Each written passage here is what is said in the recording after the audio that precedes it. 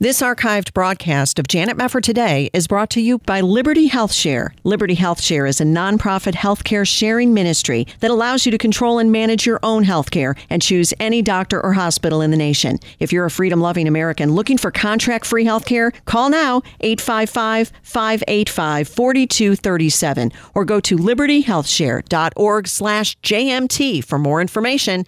libertyhealthshare.org/JMT. This is Janet Mefford Today. Our confidence is in Christ alone. Are we going to stand with God come what may? If the Word of God says it, I believe it. And that's the way it is. And now, here is Janet Mefford. Thank you so much for joining us again. One of the hardest situations in any family is when we're betrayed or hurt, sometimes very severely, by a relative. And sometimes when that happens, it seems like the relationship can never be repaired. But as we know, reconciliation is at the heart of the gospel. So how can we find a way back to a family member who has hurt us? There is hope. 2 Corinthians 5 puts it this way. Therefore, if anyone is in Christ, the new creation has come, the old has gone, the new is here. All this is from God who reconciled us to himself through Christ and gave us the ministry of reconciliation, that God was reconciling the world to himself in Christ, not counting people's sins against them. And he has committed to us the message of reconciliation. So we're going to talk about this today with Rob Rienow. He and his wife, Amy, are the founders of Visionary Family Ministries. And he's here today to talk about his latest book, Healing Family Relationships. Rob, great to have you here. How are you? Hey, Janet, I've been looking forward to talking to you. Thanks. Oh, it's so great to have you here. I think there are many, many people listening today who can identify with this. Even though every family has conflict, every family has hurts, how common do you think it is where there is really something that seems like an irreparable family situation between two relatives? Well, every family, Janet, is messed up. You put a bunch of sinful people together under the same roof, you're going to get a lot of sin, and you're going to get a lot of problems. You know, Amy and I, we've been married 25 years. We have 7 children. Not a day goes by where we don't have conflict, hurt of one kind or another. So the question is whether or not the Christian family learns how to navigate through that conflict and really to become an expert in forgiveness, or, like you just said, things spiral out of control, so now we are estranged and angry, and we're putting up boundaries, and things are much more serious. Well, right. Now, you talk about at the outset the power of forgiveness when we're talking about healing family relationships. And this one, it should be very simple. We understand the Word of God says we should forgive 70 times 7. But in reality, many people find it difficult to forgive even once if they believe that the offense is so severe that it would just be wrong to forgive somebody. But what is the importance of forgiveness just as a mindset going into trying to heal a family relationship? Well, like you said, some of the forgiveness ideas out there are pretty Sunday school-y, kind of pat answery. I experienced this biggest family conflict I ever had to face was my parents' divorce. I was 15 years old, and my dad traveled for business and had different relationships with other women when he traveled. And that was the straw that broke the camel's back, and my parents got divorced, and I had so much hatred and bitterness and anger toward my dad for what he had done and all the damage he had done. And I had some well-meaning Christian friends who just said, well, Rob, you need to forgive him. And certainly that's true, like you said, good biblical advice, but it felt very pat-answery, very superficial, like somehow, I've got these little light switches down in my heart somewhere, anger, bitterness, hatred, and resentment, and I just go down there and turn those off and give them to Jesus, and we're good to go. And I had to discover, and really my youth pastor is the one who walks me through this, that forgiveness is not some magic formula, but it really is an intentional biblical process where God can set us free from hatred, anger, and bitterness. Now, that was a 6-year process for me with the Lord in my heart related to my dad. And that was totally separate from reconciliation because God wants us to forgive the people that hurt us. In other words, be free of the hatred, anger, bitterness, and resentment, even if we don't end up reconciling with them. They may not want to reconcile with you for all sorts of different reasons. Well, that's a tricky one. And I want to pick up the story with your dad again, because you have a great story about your dad toward the end of the book. But when we're talking about forgiveness, you brought up a really important point. There are people, for example, who say, well, I had a family member sexually abuse me, and now that family member is dead. Reconciliation is not even possible, but I still am struggling just with the forgiveness part. That's a severe example. But in that case, how do you advise that Christian to forgive somebody when that person can't even sit in front of the abuser and work things through? Right. Well, what we do is we walk through some biblical principles. We talk about 3 steps of forgiveness and reconciliation, or 3 phases. Forgiveness with the will, forgiveness with the heart, and then reconciliation. Now, in the case that you just gave, reconciliation, humanly speaking, is impossible. So, what is forgiveness with the will? Forgiveness with the will is the choice to forgive. Now, a lot of us, we can't even do this part because we just don't feel like it, right? Yeah. We're hurt and angry. The other person has not asked for forgiveness. Maybe the other person's continuing the bad behavior. So your feelings are not your friends on this first phase. What we encourage people to do is get out a piece of paper that's just between you and the Lord. And as you think about, and again, you pick this extreme example, this tragic situation of an abuse, but you get out a piece of paper up at the top, you write down, it hurt me when, ... And you write down specific events that happened, specific things that were said, specific things that were done, specific things that were undone, maybe a lack of protection from another family member, things like that. And you walk through that list, and this is a prayer where you grit your teeth. You say, okay, God, I don't want to forgive my uncle or whoever did this. I don't want to forgive them. I don't feel like forgiving them, but I choose to forgive them for A, for B, for C. Now, this first step is such a powerful step of obedience. Then you go into phase 2, and phase 2 is a daily prayer. Okay, God, I've chosen to forgive my family member, but I still don't have any warm fuzzies, and I still have hatred, anger, and bitterness.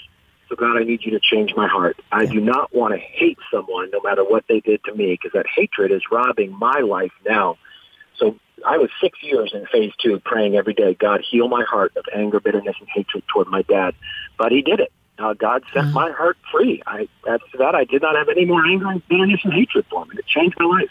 Well, now what you're really talking about when you say that forgiveness first has to pass through the will, you're really talking about a moral decision. Would that be a fair way to put it? Because it's not a feeling at that point.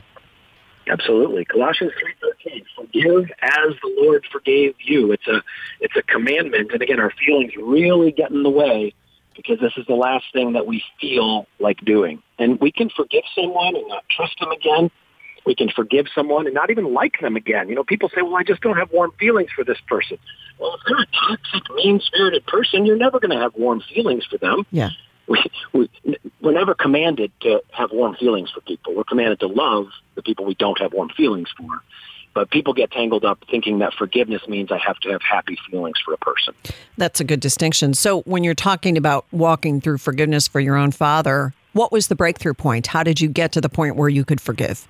I was seeing so much toxicity in my own life from my anger and my bitterness. It wasn't hurting my dad, but it was really hurting me. And I had enough caring friends tell me, Rob, look, you holding on to this, it's not hurting your dad, it's not getting back at him, but it's creating terrible consequences in your own life. So you've got a choice to make, whether you want to have your dad's bad behavior be a ball and chain around your life, or whether you want to follow these biblical steps and be intentional about it. See, one of the lies out there is that time heals all wounds, and that is absolutely not true. Yeah. You get a big chop on your arm, and you say, well, I'm going to give that time. No, you're going to get infected. You're going to lose your arm. Now, what is true is that God can heal all wounds over time. That's a true statement. Yeah. But in a lot of our Christian families, we just have a sort of a sweep it under the rug approach. I'm not going to deal with it. Even with the Lord, I'm just going to hope these bad feelings go away, and that's a recipe for disaster. Well, that's why honesty is so important, I think, even when you're assessing your own life, because what you're saying there, when you're looking at your own life, you're mad at your father has wronged you and wronged your family.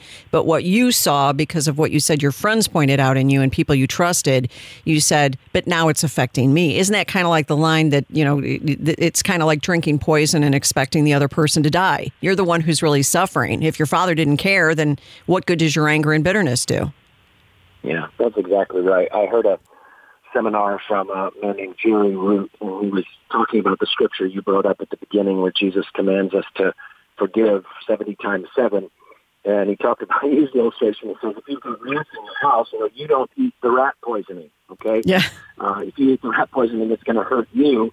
And he said, how many times in your life should you say no to eating rat poisoning? 70 times 7, right? That is a lifestyle decision that God does not want his people filled with anger, bitterness, and resentment. Very good. Rob Reno with us. The book is Healing Family Relationships. We'll go to a break and we'll come right back on Janet Mefford Today.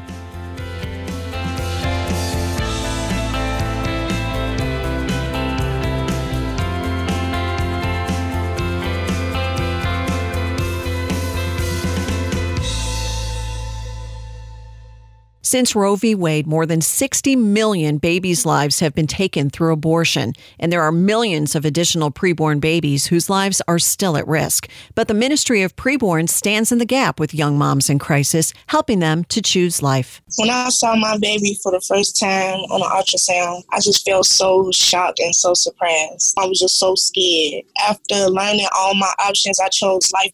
It was important for me to make the right choice. Preborn is the largest provider of free ultrasounds in the United States. They're the direct competition to Planned Parenthood, helping moms to make the choice of life. And you can help. One ultrasound is just $28. Would you join with Preborn in the cause for life? To donate, call now, 855-402-BABY. That's 855-402-2229. All gifts are tax deductible. 855-402-2229. Or there's a banner to click at janetmefford.com. Are you in need of a healthcare program? You're in luck. As a member of Liberty HealthShare, you're part of a community that comes together to share their medical expenses. You can sign up throughout the year with membership starting as early as the following month, and there are no contracts or commitments. Programs start as low as $349 per month, and there's no network, so you can choose your own doctors and hospitals. Liberty HealthShare is a nonprofit ministry, not insurance, so your money goes toward helping other members with their eligible medical expenses. And in your time of need, other members are there for you, too. You can feel good knowing you're part of a community of like-minded individuals who understand the importance of people coming together to bear one another's burdens. Find out more at libertyhealthshare.org/JMT. That's libertyhealthshare.org/JMT. Or call now, 855-565-2561. 855-565-2561. You're listening to Janet Mefford Today. And now, here's your host, Janet Mefford. Welcome back. Great to have you with us, and great to have with us Rob Reno. His book is called Healing Family Relationships, A Guide to Peace and Reconciliation. And this is some very good advice. I think probably, maybe 100% of the people who are listening today, Rob, have heard this message that you're going to be bringing today and thought, oh, I can think of somebody in my family and a relationship that I need healed, so I really need to listen to this. When we were talking about forgiveness, that's a really important thing, that it's a willful decision before you feel it, but it's a necessary step. What about prayer? How do you pray for somebody who may have just severely wounded you or severely wronged you in your family, sometimes when you don't even feel like praying for the person? Boy, that's a excruciating step, and what a difficult teaching from Jesus, right? You remember he says, pray for those who mistreat you. Yes. Pray for those who persecute you. I mean, that's awful Sunday school-y right there, how difficult it is to do that. But what a powerful thing that you can do if you choose to be obedient to that. And remember, I think sometimes people think that their prayers have to sound very spiritual, kind of like maybe they hear somebody praying in church or something like that. If you're listening and the last thing in the world you could possibly imagine doing is praying for God to bless a family member who has hurt you, or change the heart of a family member that's hurt you, or to pray for reconciliation in a relationship that you really don't even want reconciliation, well, start your prayer with that. You can say, God, I think praying like this is ridiculous. This is the last thing in the world I want to do to pray for this person. You know how much they've hurt me. Why would I ever pray for them? But fine, you want me to pray for them? I'll pray for them. Okay, God, I want you to bless them. I want you to change their heart, soften their heart, draw them to Christ, heal our relationship. I didn't like praying that, God, but you said do it, so I did it. I think that's a pretty honest prayer. I actually think God likes that sort of honesty. Yeah, yeah. Well, and it's heartfelt. It's really something that's honest, because if you came to the Lord and you were just going through the motions of trying to say something that you thought you should say, but you didn't really mean it, then how do you really have that honest moment where you can begin to let the Lord work in your heart and change your heart as you are putting all of that on the table? Absolutely. Absolutely. And the other prayer challenge that I would give to folks, and this is also a really difficult one. I struggle with it. When Amy and I are having a fight or having a conflict, my gut sense is that this conflict's all her fault, right? 100% Amy, 0% Rob, and that's why we're fighting, obviously. Well, needless to say, there's hardly ever any family conflicts that are 100-0. And you remember Jesus' teaching. He says you're trying to get the speck out of your brother's eye while you've got the log in your own eye. Mm. And so one of the really powerful prayer strategies for family healing is, okay, God, would you show me whatever I've done to hurt this relationship? Now, maybe you're right. Maybe it's 99-1, the other person's fault or whatever. But God, would you show me the one, or whatever the number is? And that's, Jesus' point is not, who's more at fault. Jesus' point is, let's turn our attention to what we've done to contribute to the brokenness, not just obsess about what the other person's done. That's a really good point. And, along with that, I was thinking about your chapter on healing through spiritual warfare. And something that you say in this chapter is that there are times when we have to seek peace by fighting, and you're referring to fighting against the spiritual forces of wickedness, as Ephesians 6 talks about. How does that work out? I mean, that is spot on, I think, because we need to understand that ultimately our war is not against flesh and blood, as Ephesians says, but we understand that we have an enemy who's at work. How do you do that when you're talking about healing through spiritual warfare? What does that entail? Well, let me give you one example that my mom had my brother and I do in regards to fighting for our family. Our whole family tree has been affected by divorce. My father is divorced 4 times. My mother divorced 2 times. We have divorce in the extended family. And my mom was the first Christian in our family tree. And so my brother and I were the first 2 Christian men in our family tree. And she had my brother and I do some spiritual battle in this area of generational sin. And what we did is we followed an Old Testament pattern. In the Old Testament, Jeremiah comes to God and he repents on behalf of the people for their idolatry. Now, he had not been an idol worshiper, but he was a representative for the people. And so one of the things my brother and I did with my mom is we got on our knees and we said, God, we come to you as representatives of this family system that is in bondage to unbiblical divorce. And we pray that your Holy Spirit would break that generational pattern. Exodus 24 talks about generational patterns in our family. Would you break this generational pattern in our lives? Bless us with lifelong Christian marriages. Bless all of our children with lifelong Christian marriages, and begin a new generational pattern with us. That's neat. So the cycle would end with you. That was really the objective. That's the prayer. But there's work that has to be done in the spiritual realm. Just good intentions and hoping things change isn't doing that work in the spiritual realm. You actually have to pray in battle. Well, you do. And I was thinking, for example, there are a lot of Christians who have family members, for example, with whom they have a very difficult relationship. And part of it is that you have one Christian and maybe one relative who hates God. That's where this would also come into play, would it not? Absolutely. And asking for God in that circumstance, if you've got a family member that doesn't know the Lord, which means that they are dead in their sins, and they're probably acting in accordance with their nature. Yeah. And we want to ask for God to give us a heart of compassion for them. That's Christ's attitude toward the lost. Now, there's judgment in that person's life for their behavior and their consequences. And I'm not saying that you draw close to a toxic person or an abusive person. But if you've got anybody in your family that doesn't know Christ, praying daily, God, give me your heart of compassion for this person, and that give me a courage that any opportunity that you would give me to share the gospel, I'm going to take it. Well, that's great. Now, with your own dad, you tell a story toward the end of his life, which is such an encouraging story. Would you talk a little bit about that and how your mom came back into his life really, at a very critical time? Yeah, my dad was diagnosed with advanced cancer at the age of 90, only had a few weeks left to live. Our kids are 4 4 of our children at that time, sent in some cards with John 3:16 and the gospel message. And it was my mom and her, she got remarried after their divorce, my mom and her husband that went to visit my dad in the hospital. And my stepdad said to my father, Bill, we want to be in heaven with you. And he said, bring me those cards, these cards that the grandkids had written with John 3:16 and Romans 3:23 and Romans 6:23. And they read the cards, and my mom shared the gospel with them again for the 1,500th time and said, Bill, are you ready to repent and trust Christ? And he said, I am. And so he prayed to receive Jesus with his 4th wife and her husband. And we then drove out to Connecticut, had 3 unbelievable days with my dad. He asked forgiveness for the things that he had done. My dad's conversion, he was a brand new person. It's the biggest miracle I've ever seen in my whole life. And I know for some of you, you've been praying for forever, right, for God to work a miracle in a family member's life.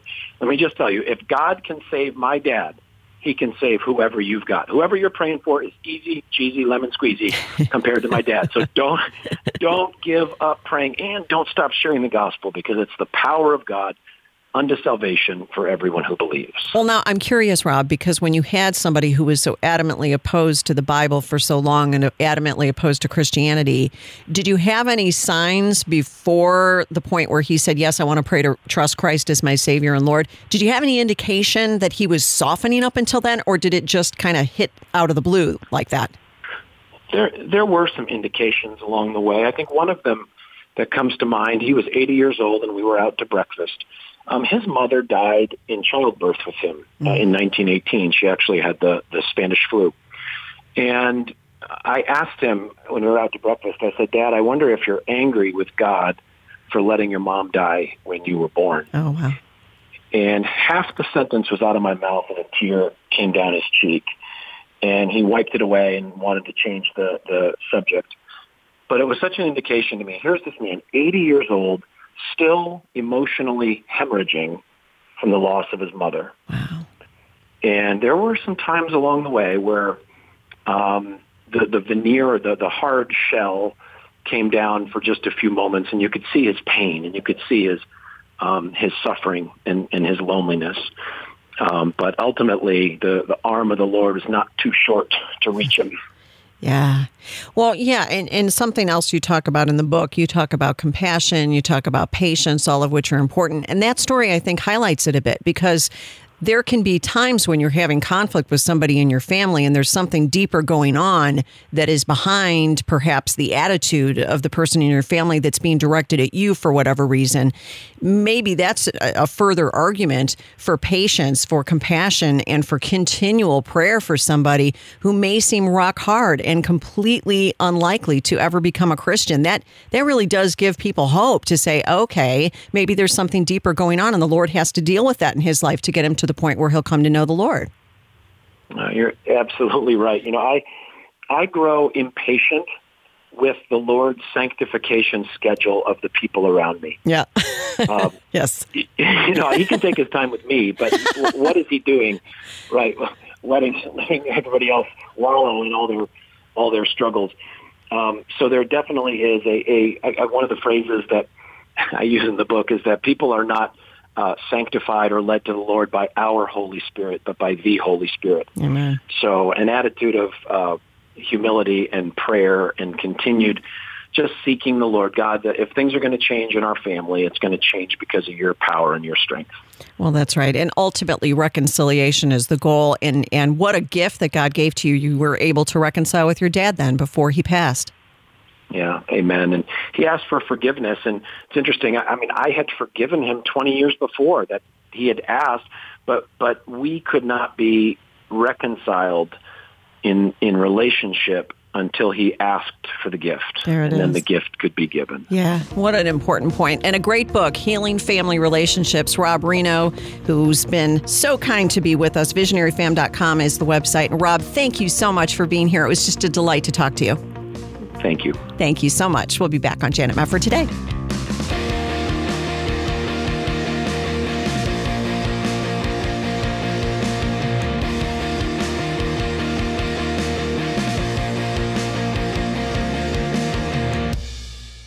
This archived broadcast of Janet Mefford Today is brought to you by Liberty HealthShare. Liberty HealthShare is a nonprofit healthcare sharing ministry that allows you to control and manage your own healthcare and choose any doctor or hospital in the nation. If you're a freedom-loving American looking for contract-free healthcare, call now 855-585-4237 or go to libertyhealthshare.org/JMT for more information. libertyhealthshare.org/JMT. This is Janet Mefford Today. And now, here's your host, Janet Mefford. Welcome back. I want to go back to this subject of masks. Well, COVID-19 measures in general, because there was a piece in Christianity Today that really got my dander up. I'm going to get into that in a moment. But now a top federal health official you might have heard is issuing a dire warning. This is via CNN. Dr. Robert Redfield, director of the Centers for Disease Control and Prevention, says that you have to follow recommended coronavirus measures or risk having the worst fall in U.S. public health history. That's what we need. More panic, because that will really help us. I want to play a little bit, though, from this CNN report because I have some things to say about it. Listen first to cut one. The world has now hit a sad milestone. 20 million confirmed coronavirus cases. More than half of those come from just 3 countries, Brazil, the United States, and India, while Russia, South Africa, Colombia, and Mexico are hot on their heels. I know many of you are grieving and that this is a difficult moment for the world. Amidst the mammoth failures, even the success stories show how tough the virus is to control. New Zealand went 102 days without a single locally transmitted case of the virus until now. We have 4 cases, all in one household. More than one workplace, however, is involved. The Prime Minister has ordered a 3-day lockdown in Auckland, closing schools, non-essential shops, and restaurants. Meanwhile, students are returning to school in Germany, where masks are mandatory in some states.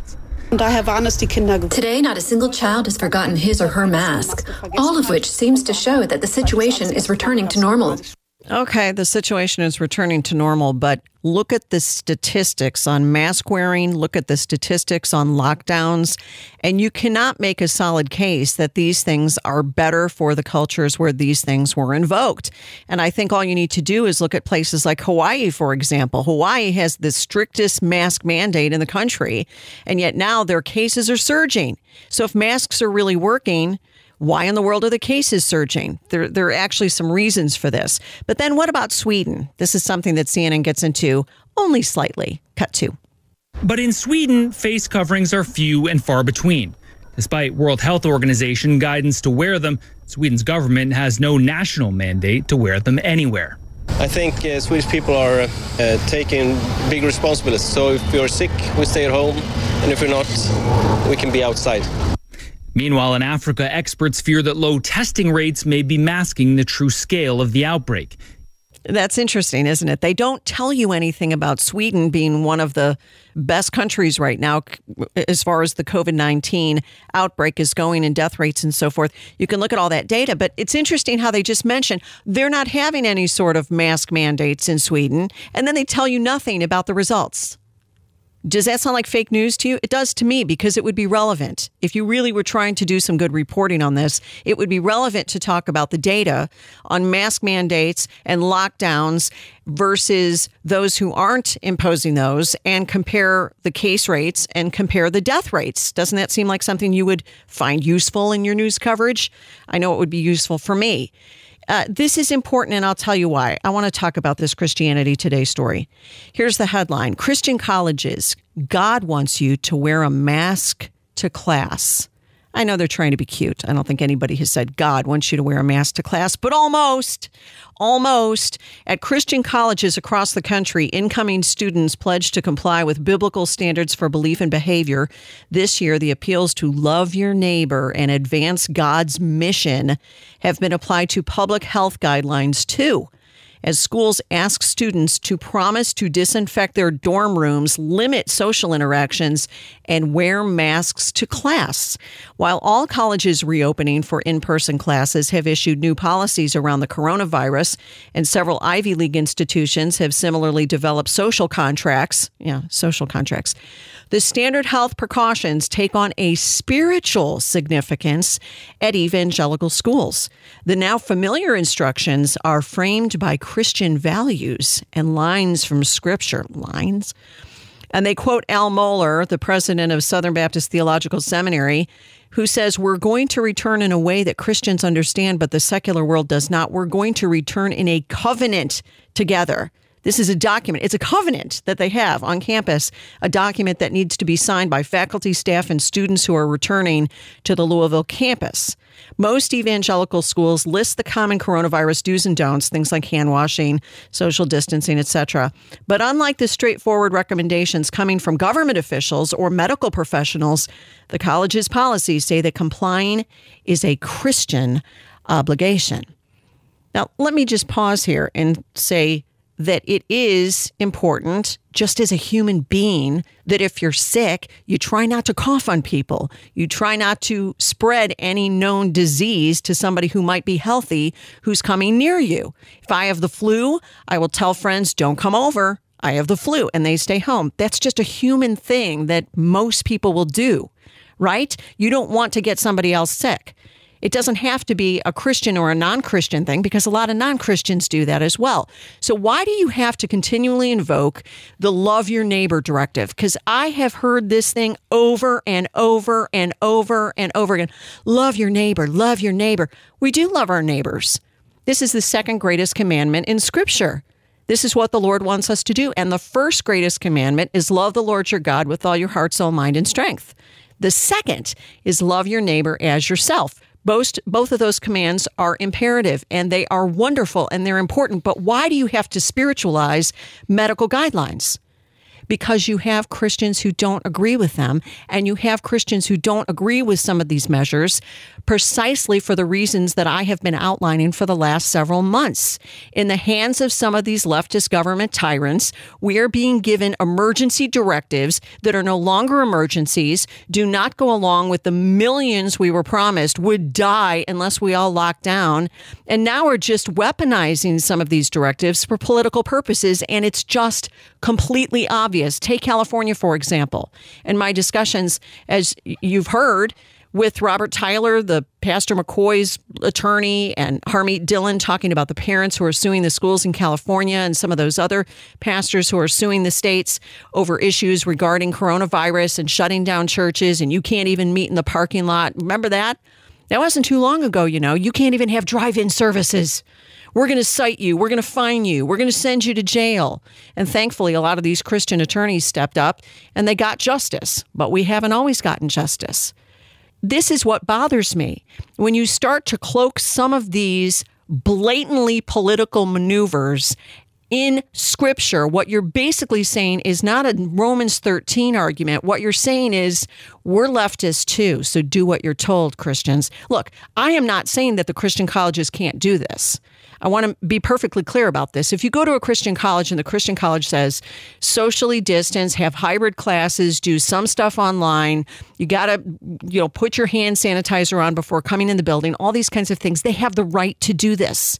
They do. It's their campus. You're going there. You need to comply with the rules of your campus. I don't have a problem with that. What I have a problem with is trying to invoke Scripture as the reason. The only reason that we ought to be abiding by medical rules is if medicine dictates it. In other words, if I have a broken leg and then you tell me I have to wear a mask around people because I might spread my broken leg to people and it's a love your neighbor directive, I would look at you as if you lost your mind, which, by the way, you would have, because how in the world am I going to spread a broken leg to you by my coughing? I'm not. Everybody knows that. And if you say love your neighbor, that doesn't make it any stronger or any weaker by the way. What that says is you're trying to weaponize Scripture to get me to do something that is against reason, and it's against thinking. And isn't the greatest commandment a commandment to love the Lord your God with your mind as well as with your heart, soul, and strength? You love the Lord your God with your mind. We see these double standards. And the problem is a lot of these people in evangelicalism, these left-leaning evangelical leaders, are making these statements while simultaneously closing their churches down for the rest of the year and going on Black Lives Matter marches in the streets, like David Platt and some of these other people from the Gospel Coalition, like Thabiti Anyabwile, were involved in Washington, D.C. at a time when churches were not allowed to meet. Do you not think we see the double standard? You want your churches closed, but you want to be out in the streets? Is this really about coronavirus? We'll come back. Stay with us.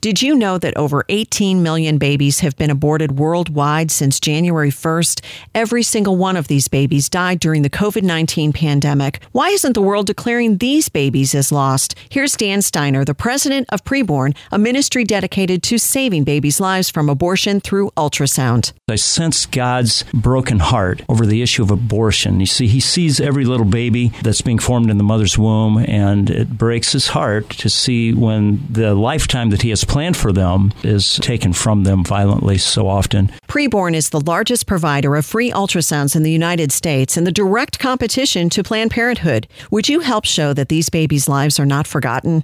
Preborn is there for women in crisis who want to make the right choice, but society tells them that a preborn baby is not a human life. I was afraid. I was scared. I didn't know what to do. Everybody wanted me to have an abortion. Preborn shines light into a mother's womb, introducing her to the beautiful life growing inside of her. When I heard her heartbeat, I decided to keep her. And now my daughter's about to be 3. I don't know where my life would be without her. And that ultrasound changed everything for me. It really did. That made it all worthwhile to know that I was going to have a little blessing. The cost of one ultrasound is just $28, or 5 ultrasounds cost $140. To donate, just call 855-402-BABY. That's 855-402-2229. Or there's a banner to click at janetmefford.com. I'm going to keep my baby, and I'm going to be a great mom. Every baby's life is important. Would you please join with Janet Mefford today and Preborn in the cause for life? All gifts are tax deductible. And when you donate, you'll receive an ultrasound picture along with stories of other babies' lives that were spared. Call now, 855-402-BABY, 855-402-2229, or there's a banner to click at janetmefford.com. You're listening to Janet Mefford today. And now, here's Janet. All right. Christianity Today reports that Christian colleges want you to sign a covenant, want you to make a pandemic promise that you'll do all kinds of things to love your neighbor in a COVID-19 age. And they even point out that in some cases, the spiritual and moral framing justify pandemic precautions that go beyond the norm. For example, in many cases, schools are explicitly requiring students to get a flu shot. How is that going to stop COVID-19? How is that? What does it have to do with the pandemic? Nothing. I mean, we're talking about a respiratory illness.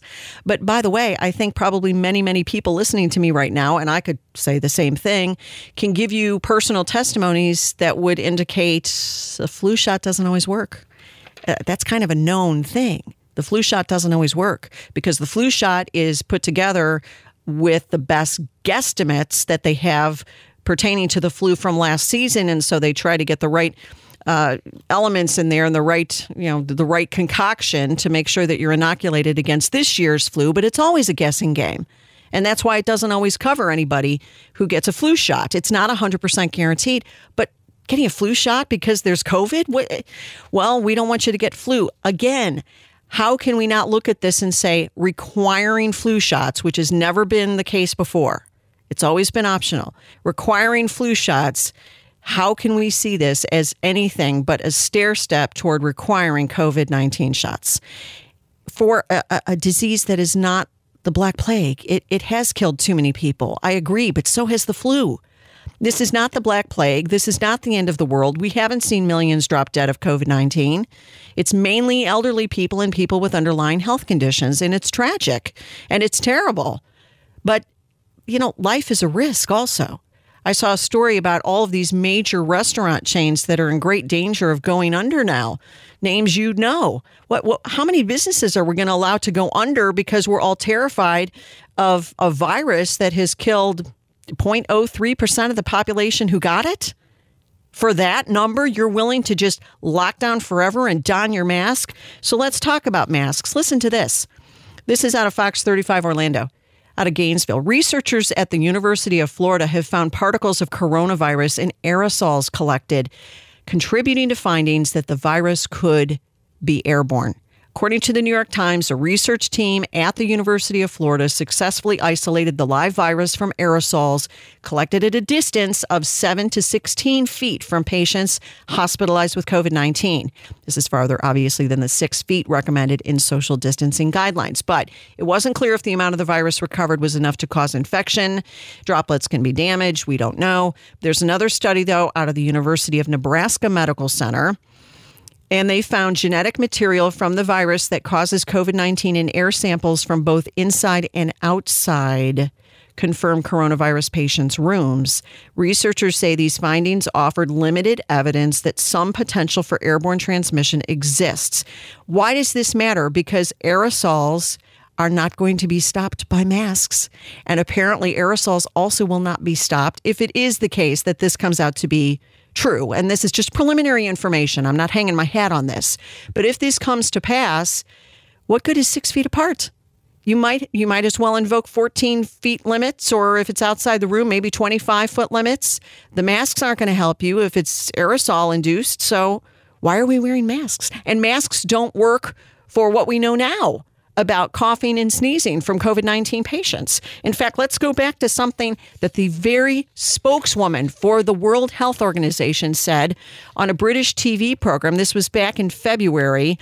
Nick Ferrari at Leading Britain's Conversation was interviewing Dr. Margaret Harris, spokeswoman from the World Health Organization, asking, should we be wearing masks? Listen to cut 3.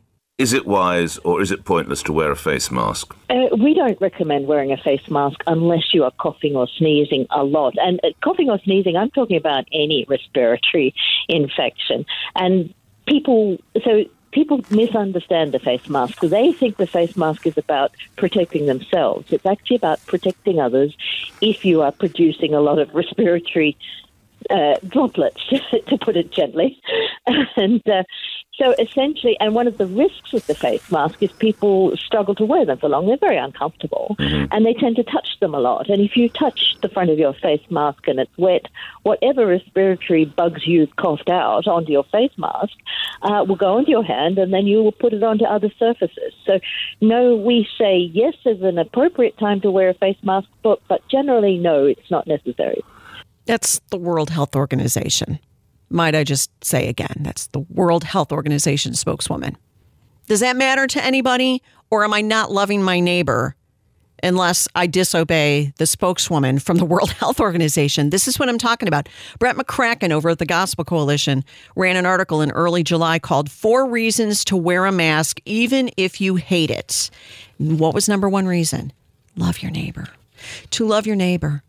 He says, I'm frustrated that the science on masks has been inconsistent. It's maddening that everyone from the U.S. Surgeon General to the CDC and the World Health Organization have flip-flopped on their mask guidance. Not surprising, but consensus is emerging that wearing masks does slow the virus's spread and thus can save lives. That's actually not true, Brett. That's not true. Dr. Andrew Bostom has been on the show a number of times, an epidemiologist and a clinical trialist from Brown University. He's going through the data every single day on COVID-19 and has broken down all these studies that have been done that show actually masks don't work. Those flimsy surgical masks, those don't work. There was a story just this week that talked about the bandanas. Those don't work. Now, the N95 respirators are a different matter, but again, go back to what the WHO said back in February. Unless you have symptoms, it's not going to matter. You shouldn't be wearing a flimsy surgical mask to protect yourself from COVID-19. You should only be covering up if you're sick. That's what they said. And now it's about social control, if I can say it that way. It's about making sure that you make people feel better. Well, if that's the reason that we're wearing masks en masse across the United States, then we're all a bunch of dopes, because you shouldn't be doing something just to make people feel better. You should be doing things because they make medical sense. And I don't see the evidence from the CDC or the WHO or anything more than them saying, yeah, you probably should wear a mask. What, you probably should? Well, it couldn't hurt. And people feel better. Even Dr. Fauci said that. It makes people feel better if you've got a mask. Really? Because where I live, we have a lot of people who are bitterly angry over wearing masks. It's 100 degrees in Texas. People don't want to be putting these face masks on them. On themselves or anybody else. It's a pain in the neck and it doesn't work and we're hot. And why are we doing this again? But, love your neighbor. Love your neighbor. Isn't it funny, though? The same people in evangelicalism who are saying wear a mask in order to love your neighbor are the same people who are looking at the greatest commandment, love the Lord your God with heart, soul, mind, and strength, and minimizing that one. Why do I say that? I'm saying that because these are the people who will not get in line with the pastors who say we must open our churches. We must get back to not forsaking the assembling together that God commands in the book of Hebrews. We need each other. People have spiritual needs during this pandemic that are even greater needs than physical needs. The church needs to be open. If abortion clinics and liquor stores can be open, and if BLM protesters, Antifa can be out in the streets, then why can't we be open? We will socially distance. We will wash our hands. We will be responsible. But there's no reason to tell people in churches that they can't exercise their First Amendment rights. And what happens? What happens? Well, pretty much you can take the letter of the political party and predict who will give you freedom and who will be tyrannical about it. And it's pretty much been true down the line. Bill Barr, the Attorney General of the United States, has gotten on board and given advice to various states. The churches are essential, and they do have rights, and they do have rights under the Constitution of the United States. And some states have been very respectful of that, like in the state of Texas, and some others, state like California, forget it. Forget it. You take it to court and you can't even win in some of these cases. No. Broad authority. We have broad authority to shut you down going into an election. Oh, wait a minute. I didn't mean to say that. Love your neighbor. We should love our neighbors, but we also have to love the Lord our God with our minds. Our minds. And when we see some of these mandates, yes, you can wear a mask. I think if you're sick, you should stay home. And if you want to wear a mask when you're sick, you should. I'm not trying to be ridiculous here. What I'm saying is you don't have to take Scripture and use it in such a way that that's the way you're going to get people to comply, rather than being reasonable and saying from the annals of medicine or science, there's a really good reason why you should be doing this, while ignoring all of the evidence to the contrary and just using the Bible as a way to tell people get in line or else, and then closing their churches down for the rest of the year. I think they're hypocrites, and I think it's ridiculous, and I think we need to be Christians who think, especially during times like these. We got to go. Thanks a lot for being with us here at Janet Mefford today. God bless you. We'll see you next time.